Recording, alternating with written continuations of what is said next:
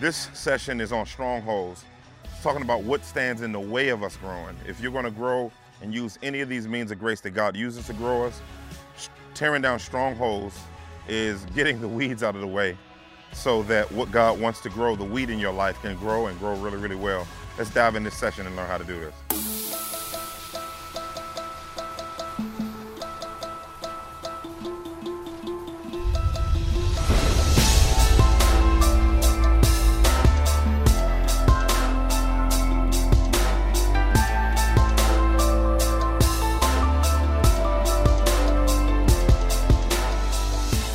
All of us have things in the scriptures that are just one person's issue and this person's issue. All of us sort of have our issues, and some of them seem to be distinct to different people groups. But there's one issue that I think is extremely important for us to dive in, to recognize that all of us deal with, even though it shows up in varying different ways, and it's called a stronghold. A stronghold is something that I want to talk about because I have them, you have them, all of God's children have them. And as I think about the idea of strongholds, I think to Paul's message to the Corinthians in 2 Corinthians, the 10th chapter. And in the 10th chapter of 2 Corinthians, he says in verses 3 through 6, he says, "For though we walk in the flesh, we are not waging war according to the flesh. For the weapons of our warfare are not of the flesh, but have divine power to destroy strongholds. We destroy arguments and every lofty opinion raised against the knowledge of God, and take every thought captive to obey Christ, being ready to punish every disobedience when your obedience is complete." Paul is talking about a stronghold. What is a stronghold? Very, very simply, a stronghold are stubborn mindsets, or attitudes and dispositions and value systems that exalt itself against the knowledge of the Lord Jesus Christ. So Paul in the passage talks about the weapons of our warfare aren't carnal. The way we fight isn't according to human ability, but they are divinely powerful for the destruction of these mindsets. So in dealing with this idea of strongholds is a very huge challenge for us, because most of us would see adultery as a stronghold, or pornography as a stronghold, or pride as a stronghold. We'll see all different types of things as particular sins that are strongholds. But in all actuality, it's not really the particular sin that's a stronghold. It's actually the mindset that goes behind it. And in light of the mindset that goes behind it, that is the actual thing that's set up as a fortress that's extremely stubborn, that doesn't want to move. But based on God's word, God says we have the ability through the divine power that he gives us to be able to tear down those strongholds. And so in every area of our life, whether you're a husband, whether you're a wife, whether you're a father, whether you're a son, whether you're single, or whether you're married, all of us have strongholds. There's a case study in our work up in Judges chapter 6 where we can see how we actually deal with strongholds. Strongholds are those things, really, to be honest, that impede upon our ability to grow spiritually. And so the way it impedes upon our ability to grow spiritually is it fools us into not allowing the word of God to be properly implanted in us, but we have something else implanted in us, an unbelieving belief system. These unbelieving belief systems are things within us that we begin to create in our minds as things that we hold tightly to stubbornly, based on bad experiences, a lack of implantation of the word of God, bad communication, bad teaching, bad rearing, and then at the end of the day, living in a fallen world. And so what has to happen is we have to use the divine power that God gives through Jesus Christ to tear down those strongholds. Because you can pray, you can read the word, you can worship, you can grab a hold of many of God's means of grace. But the issue is, if you have a stronghold can actually impede upon the ability for any of us to grow. So in Judges chapter 6, we see sort of what I would call a case study of this. And this case study in Judges chapter 6 really helps us to see what it looks like to have these faulty mindsets. So in Judges chapter 6, verse 11, we see it says, "Now the angel of the Lord came and sat under the terebinth at Ophrah, which belonged to Joash the Abiezrite, while his son Gideon was beating wheat in the winepress to hide it from the Midianites. And the angel of the Lord appeared to him and said to him, "The Lord is with you, O mighty man of valor." And Gideon said to him, "Please, sir, if the Lord is with us, why then has all this happened to us? And where are all his wondrous deeds that our fathers recounted to us, saying, did not the Lord bring us up from Egypt? But now the Lord has forsaken us and given us into the hand of Midian." And so what Gideon is dealing with is Gideon here is under a terebinth tree, and he's beating wheat in a wine press. And that's strange because no one would beat wheat in a wine press. And in light of beating wheat in a wine press, in light of beating wheat in a wine press, we see that he's actually functioning, using something that was meant for something else, and replacing it with improper usage. I would call that functional dysfunction. Many of us in our lives function in functional dysfunction in many different areas of our life. And that's how you know you're in a stronghold.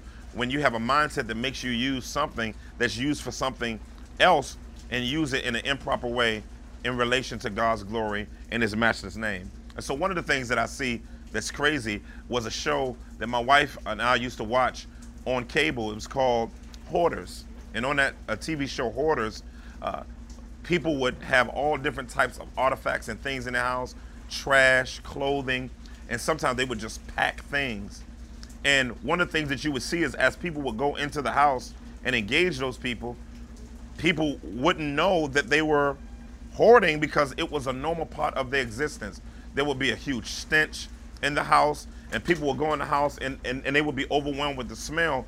But the person that was in that particular situation had been in that situation so long that they no longer smelled the stench. They no longer knew that they were hoarding. They had so made room in their lives for all of the things that they had cluttered in their life that they didn't know that they were in a broken situation. And many of you under the sound of my voice are listening and don't know that you're in a spiritually broken situation, but the people around you can recognize that you're in a challenging situation. And the powerful thing about God is God doesn't let the situation that we're in get in the way of his commitment to come and work in and through us to get those things removed. So God shows up at Gideon and says, calls him what he's not. He calls him a mighty man of valor. What does that mean? A special ops agent. That would be like in our armed forces. It wouldn't just be being an Army, Navy, Air Force, Marines, Coast Guard, or what have you. It would literally mean that he was like a black ops, or that he was a Navy SEAL or a Ranger. That means he's a specialist guy. But what's interesting is he's not functioning in that right now. But what's beautiful about God is God doesn't merely see us where we are. He sees us beyond where we are. And many times, some of us who are beginning to know that we're in strongholds can't see ourselves beyond where we are, just like Gideon. And Gideon begins showing his strongholds and his mindsets in relation to being in this situation. And he says, "Please, sir, if the Lord is with us, why then has all this happened to us?" And he starts naming things. Many times when we're in our strongholds, it's almost like we want to blame God for us being in our strongholds when it wasn't God that put us in our strongholds. It was us that embraced this stronghold and allowed ourselves put in it. But even as Gideon has placed himself in this stronghold, God has not let Gideon's disposition towards him and the false ways of thinking towards his goodness, towards his grace, get in the way of his commitment to move towards him. What I like about this passage, and it's just the beauty of the gospel, is that we don't go after God, God comes after us. And that's what God is even doing now for some of you. Some of you have been raped, some of you have been molested, some of you were raised in really, really tough situations. Some of you were raised by parents that ignored you. Some of you have had some bad experiences in your life that was a point in time where it created in you really a stronghold of a belief based on you creating a human defense mechanism, which is a fleshly defense mechanism, which can't really defend you from anything. It really opens you up to more. But God does something powerful as he comes to Gideon. Over in verse 25, after Gideon is encouraged that this is the pre-incarnate Christ that's come to him, and God is talking to him and engaging him, and he's affirmed of that, God says to him, deal with your stronghold. How does God call him to deal with his stronghold? It's beautiful. Look at what he says. He says in verse 25, it says, that night the Lord said to him, talking about Gideon, take your father's bull and the second bull 7 years old and pull down the altar of Baal that your father has and cut down the Asherah that is beside it and build an altar to the Lord your God on top of, there it is, the stronghold here with stones laid in due order. And so in the Old Testament, strongholds were really just high places or places that were exalted above other places. And so what had happened is they had been serving other gods on the highest places of their lives. So what God wants them to do is God tells Gideon to go in his pop's house. I want you to go up to the highest place. This is probably that means his father was probably a priest of Baal and Asherah, and tear down the altar. What I love about it is God it acts upon Gideon to cause him by his strength to go and tear down the stronghold. Many of you in your life have to go back to that place of brokenness, that place of pain, that place of frustration, and go tear down that particular thing that has gotten in the way of you being all that the Lord wants you to be. In our building that we're in right now at Epiphany Fellowship, we had to get it exterminated. And in getting that building exterminated, it was crazy what had to happen. The exterminator came and he said, you got to open everything up. And that means everything that has a knob on it or a handle on it, you got to open all of those things up. And I was like, why do we have to open everything up? Because he said, I want everything opened up because what I want to do is I have to exterminate. You got to understand, we had rats, roaches, bats. We had things I didn't even know that festered in houses and in buildings. And so he came in and he told us to open up everything. He said, because if you don't open up everything, if I exterminate this part, it'll get into the other part if the other parts aren't exterminated. And so what God is calling you to do is he wants you to open up every single area of your life. He wants you to open it up. And as he calls you to open those areas up in your life, he wants to go in there and actively work with you by his strength to tear down those things that are fortified mindsets that are working against your ability to grow in the Lord Jesus Christ. But what I like about what the Lord God does, is the Lord God doesn't tell you just to take something away. He doesn't come to just take stuff away. He comes to replace it with something better. And so he says in verse 26, he says, and build an altar to the Lord your God on top of the stronghold here with stones laid in due order. So the same place where they used to worship the Asherah, the same place where they used to worship Baal, all in that same exact spot where they were worshiping and doing their own will and functioning in subsidized mindsets. God says, I want you to replace it with an altar to me, a place of worship, a place where I can be the focus of that particular area and nothing else can be the focus. That's how we work. The weapons of our warfare are divinely powered. So what is the most effectively divinely powered weapon that we have? It's the Word of God. And so what you have to do is, whether you're dealing with pride, when you tear that issue down, you got to implant scripture on pride. God gives grace to the humble, but he resists those who are proud. If you're dealing with sexual promiscuity, the Bible says flee immorality and pursue righteousness, love, and peace, and enjoy the fellowship of those who call upon the name of the Lord with a pure heart. So we got to do that. And so if that's you, and you know God walked up your alley and he walked up your street and he's engaging you with this issue, let's dig in real strong and begin to use one of the mighty weapons that God has given us, the Word of God, to replace the mindsets that have been destructive to us walking with the Lord. There are three phases really to the salvation of the believer. There's justification, God declaring us righteous by faith, sanctification, glorification. But within sanctification, there are three phases: positional, practical, and ultimate. What we've been talking about and what I love talking about is this idea of practical sanctification. And one of the things about practical sanctification is our everyday life is a drawing nearer to the Lord Jesus Christ. Whether you're praying, whether you're getting in the Word, whether you're repenting, whether you believe in the Lord God by faith, and all of those different facets of life, God is working and willing his good pleasure within us. And as he's willing and working his good pleasure, he calls us to the responsibility of doing what? Pursuing holiness. How? Working out, not for, because you're saved by grace alone, through faith alone, in Christ alone. But you draw near to God by what? Working out your soul salvation with fear and trembling. So my prayer is that the Lord God will continue his great work of taking us from spiritual infancy to spiritual maturity. And like Paul says, I haven't gotten there yet, but I press towards the goal of the mark of the high calling of the Lord God in Christ Jesus. God bless you. Take care and press towards holiness, without which no man will see God. God bless you. Take care.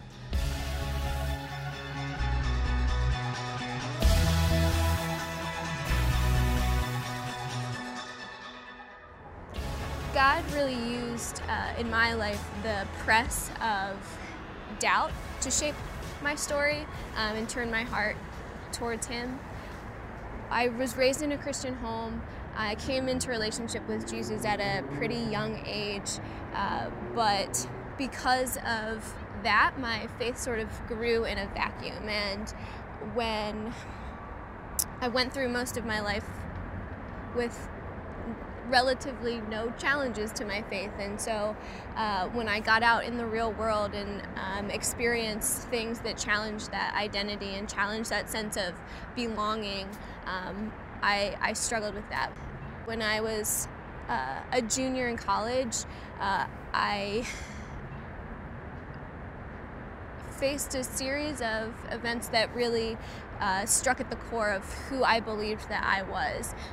The dreams that I had shaped my identity and built my identity around were taken away kind of in a moment. And in that, instead of pressing into the Lord and what He was trying to teach me in that about my identity in Him and about who He had made me to be, I resorted to bitterness and to doubt.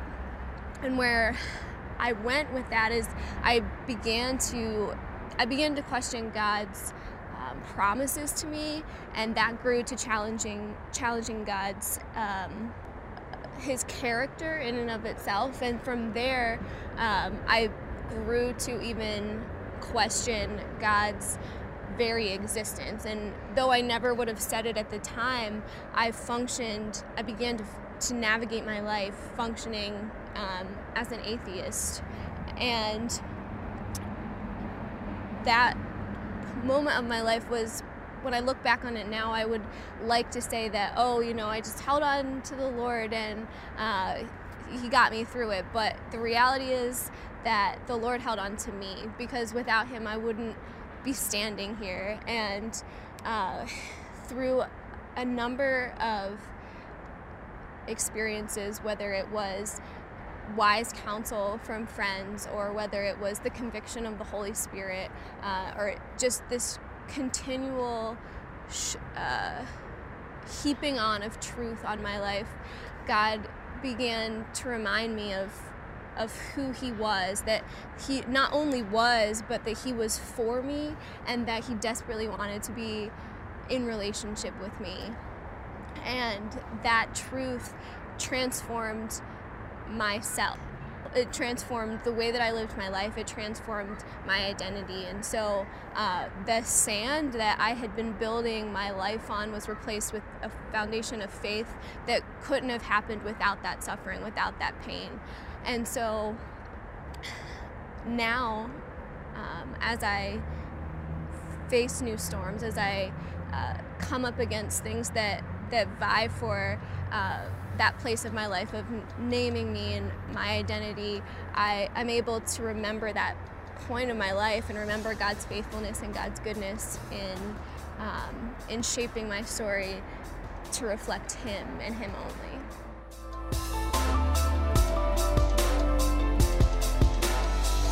Now that we got the weeds out the way, we can begin utilizing all of the means that we talked about from sessions 1 through 5. And now that you're through session 6, you're finished in the sense of this series, but you're not finished in your life. Now is the time to begin pursuing the holiness that God called you to. Remember, the core verse for this series is, work out your soul salvation with fear and trembling. But it's God who works and works in you His good pleasure. Now it's time to see that at work. So now the next session is session 7. And guess what? Some people say that number 7 is the number of completion. Well, I guess that's the new session that you're in. The new session you're in is now not on this video, but in the session of life, to take all of these sessions and potently live out and walk with the God who saved you. Walk with the God who bought you with a price and wants you to glorify Him in your body. So glorify Him in this world by pursuing the living God who pursued you in Christ, by dying on the cross and getting up from the grave, so that you can trust in Him and repent and believe the gospel. Blessings to you. Take care, and see you in the world as we're growing and looking more like Jesus.